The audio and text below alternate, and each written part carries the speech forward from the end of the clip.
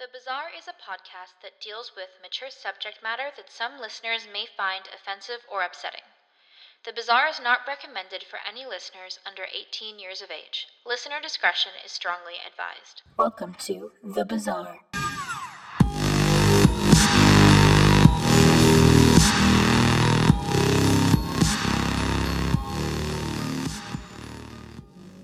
Hello, it's Bazaar time. No, I don't like that.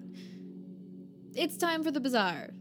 It's one of those days. The Bazaar. Welcome to the podcast where we cover true crime, conspiracy theories, unsolved crimes, and other unexplained events. You know that I love a ghost story just as much as you do. You know, I've never actually seen a ghost, and I've been to several haunted places, so I don't know if I've just been, cheated out of money consecutively. I'm gonna hope that I haven't been. Not that I'm actively shitting on all the ghost hunters out there. You do you. It's 1 minute into the episode and I'm already getting so off track. This is what happens when you put an extrovert in a social distancing situation. I start to go completely nutty. So if you have any social isolation coping strategies, I'm here to hear about that. Mine have been so far marathoning old TV shows, Westworld, going on bike rides, and annoying my family dog. Last week, I made a complete fool out of myself and told you I was never going to do a Tiger King episode and then did a Tiger King episode. So really, at this point, anything is in the cards is what I'm going to say. Who knows what episode I'm going to pull out next. It's getting dicey. But this week, don't worry, we're not talking about Joe Exotic or ghosts, actually. But we are talking about a really strange and largely unsolved case. Today, we are going to be talking about the Isdal Woman. Information for today's episode comes from Wikipedia, BBC, and, of course, the boys over at BuzzFeed Unsolved.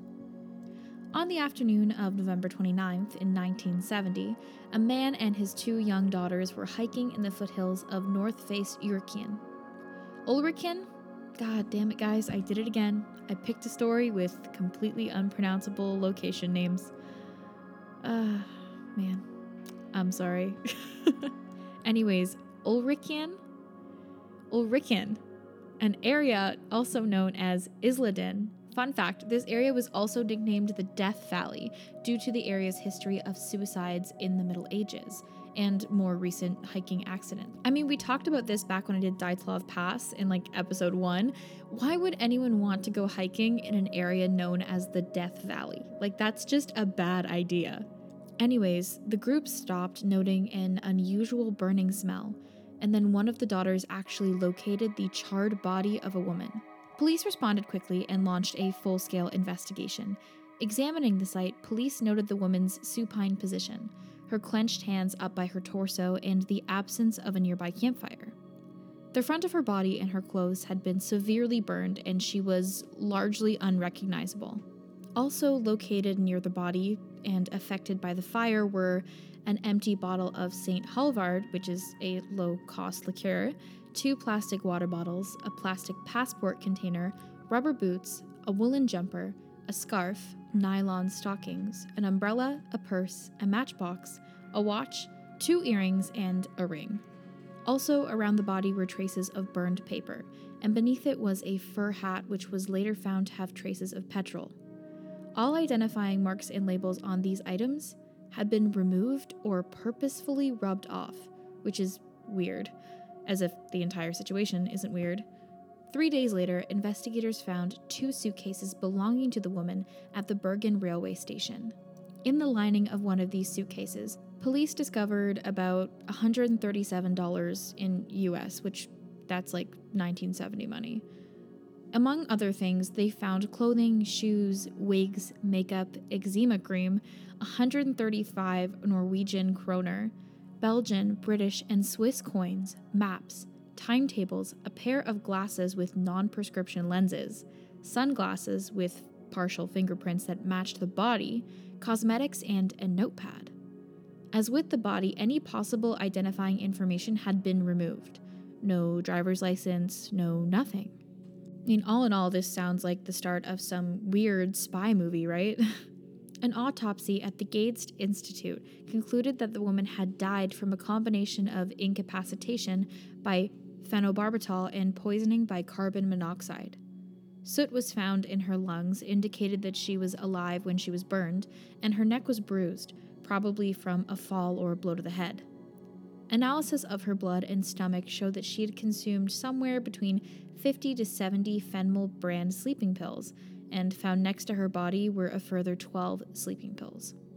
At autopsy, her teeth and jaw were removed due to her unique gold-filling dental work, and tissue samples of the organs were taken. Police then launched an appeal for information in the Norwegian media regarding the case. The last time this woman was known to have been seen alive was on also the 23rd of November, when she checked out of her room 407 at the hotel. Here we go again, guys. Let me just try this out. The Hotel Hordheim. The Hotel Hordheim. Let's say that 5 times fast.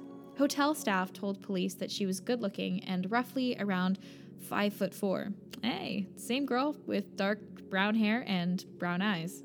The hotel staff noted that the woman mainly kept to her room and seemed to be on guard. When she did check out, she paid her bill in cash and requested a taxi. Her movements between then and the discovery of her body remain unknown to this day. Police were able to decode the notepad entries and determined that they indicated dates and places that the woman had visited, but in some strange code.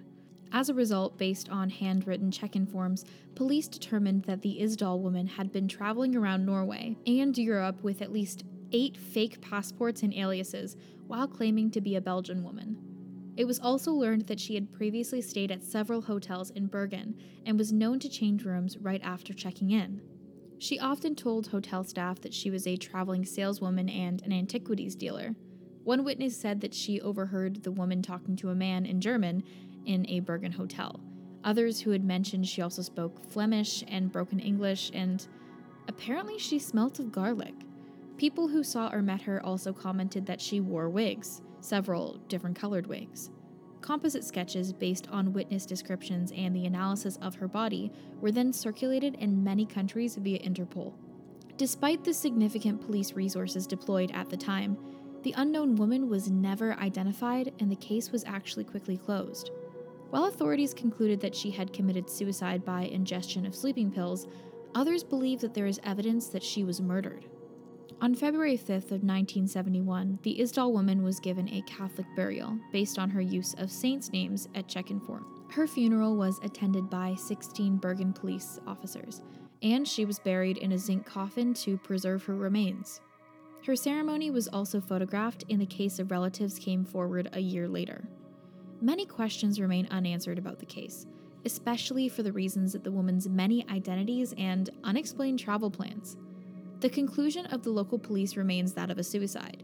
Given the doubts raised by this finding, the police and the Norwegian intelligence were also suspected of being pressured to shut down or cover up the case. Multiple investigations actually point to the possibility that she was a spy given the Cold War context of the time. Norway has also experienced other strange disappearances in the 1960s, close to military installations, which also track back to international espionage. The declassified records of the Norwegian National Defense also reveal that many of the woman's movements seem to correspond with the top-secret trials of the Penguin missile, which definitely look that up. It's a really interesting case. Anyways, a fisherman at the time is also to have reported recognizing the unknown woman while observing military movements in Stavanger. I mean, the fact that she had 9 fake passports, and I'm assuming that these 9 fake passports looked good enough to pass from country to country, that had to involve, a very, very professional organization. Here's a weird side bit of information. The taxi driver who picked her up from the hotel to the station was never actually found. In 1991, a taxi driver wishing to remain anonymous said that after picking up the unknown woman at the hotel, they were actually joined by another mysterious man before hitting the station. In 2005, a Bergen resident, who was 26 in 1970, told a local newspaper that after seeing the sketch circulated, he had suspected that the dead woman was the woman he had seen 5 days before the body was found, when he was hiking on that same hillside. Surprisingly, she was dressed lightly for the city rather than for a hike, and was walking ahead of two men wearing coats who looked different. I don't know what different means, if they just didn't look like they were from around there or they were wearing weird hats. I'm not sure. To this witness, she appeared resigned and seemed about to say something to him, but then didn't as he walked by. He went to someone he knew at the police to report this, but he was told to forget about it. Therefore, neither his name nor his alleged sighting was actually recorded at the time. In 2016, the case was actually reopened. The NRK, which is a Norwegian government-associated press outlet, commissioned the American artist Stephen Missal to complete 6 alternative sketches of the Isdal Woman, which were shown to people who had allegedly seen her. In 2017, stable isotope analysis of her teeth had been taken from her unburied jawbone, which is, yikes, indicated that the woman had been born about 1930 in or near Nuremberg, Germany, but had moved to France or the France-Germany border as a child. I'm not really sure how they were able to pull that information. Science is wacky. In 2018, the NRK and the BBC published a podcast series titled Death in Ice Valley, which included interviews with eyewitnesses and forensic scientists, also suggesting that the Isdal woman's birthplace may have been southern Germany or the French-German border region, and that she was likely born in 1930 minus or plus a few years. She was also likely raised in a French-speaking Belgium area. In June of 2019, the BBC revealed that the listeners of the podcast had given some more clues. The most recent update we have about the case is that Colleen Fitzpatrick, a geneticist with the DNA Doe Project, contacted the Death in Ice Valley team to offer her help in identifying the woman through genealogical isotope testing of autoside tissues. Can you tell that I am not a science person? What we do know for sure is that the Isdal woman's identity is largely unknown, whether the fact that she was from France or Germany or Belgium. That's the only real information we know. In my opinion, I think it's strange that she had all this spy-like code gear, wigs, and different passports on her, and no one's able to really explain that. To me, it kind of seems like a case of some Cold War espionage running wrong. Maybe she was caught and some deal went through. Trading for information like that wasn't that rare during that time period. In the year 2020, despite all the technological advancements that DNA has made in terms of crime scene investigation, we still have no idea who this woman is. And I don't think we ever will either. Who knows, maybe there is a reason that the Norwegian government is covering up her actual identity. More strange things have happened, right? Thank you so much for stopping by this episode of The Bazaar. I am your host, Alicia Grech, and I thank you for spending your Friday with me. Whatever you were doing while listening to this podcast, cleaning, marking papers, taking a nap, I'm not sure. I don't think my voice is that soothing to do that, but thank you so much for listening to this episode. There are over 30 episodes of The Bazaar out there for you to enjoy on Stitcher, Google Podcasts, on Spotify, and on Anchor FM. Wherever you listen, turn on those notifications. Also, follow us on Instagram or Twitter at The Bazaar Pod. Just another quick announcement. The season finale of The Bazaar is coming up, believe it or not. Including this episode, there are 4 more episodes of The Bazaar for Season 2. We'll be taking a little summer vacation, but we will be back just in time to get your Bazaar fix. As always, stay safe, stay healthy, and peace out, nerds.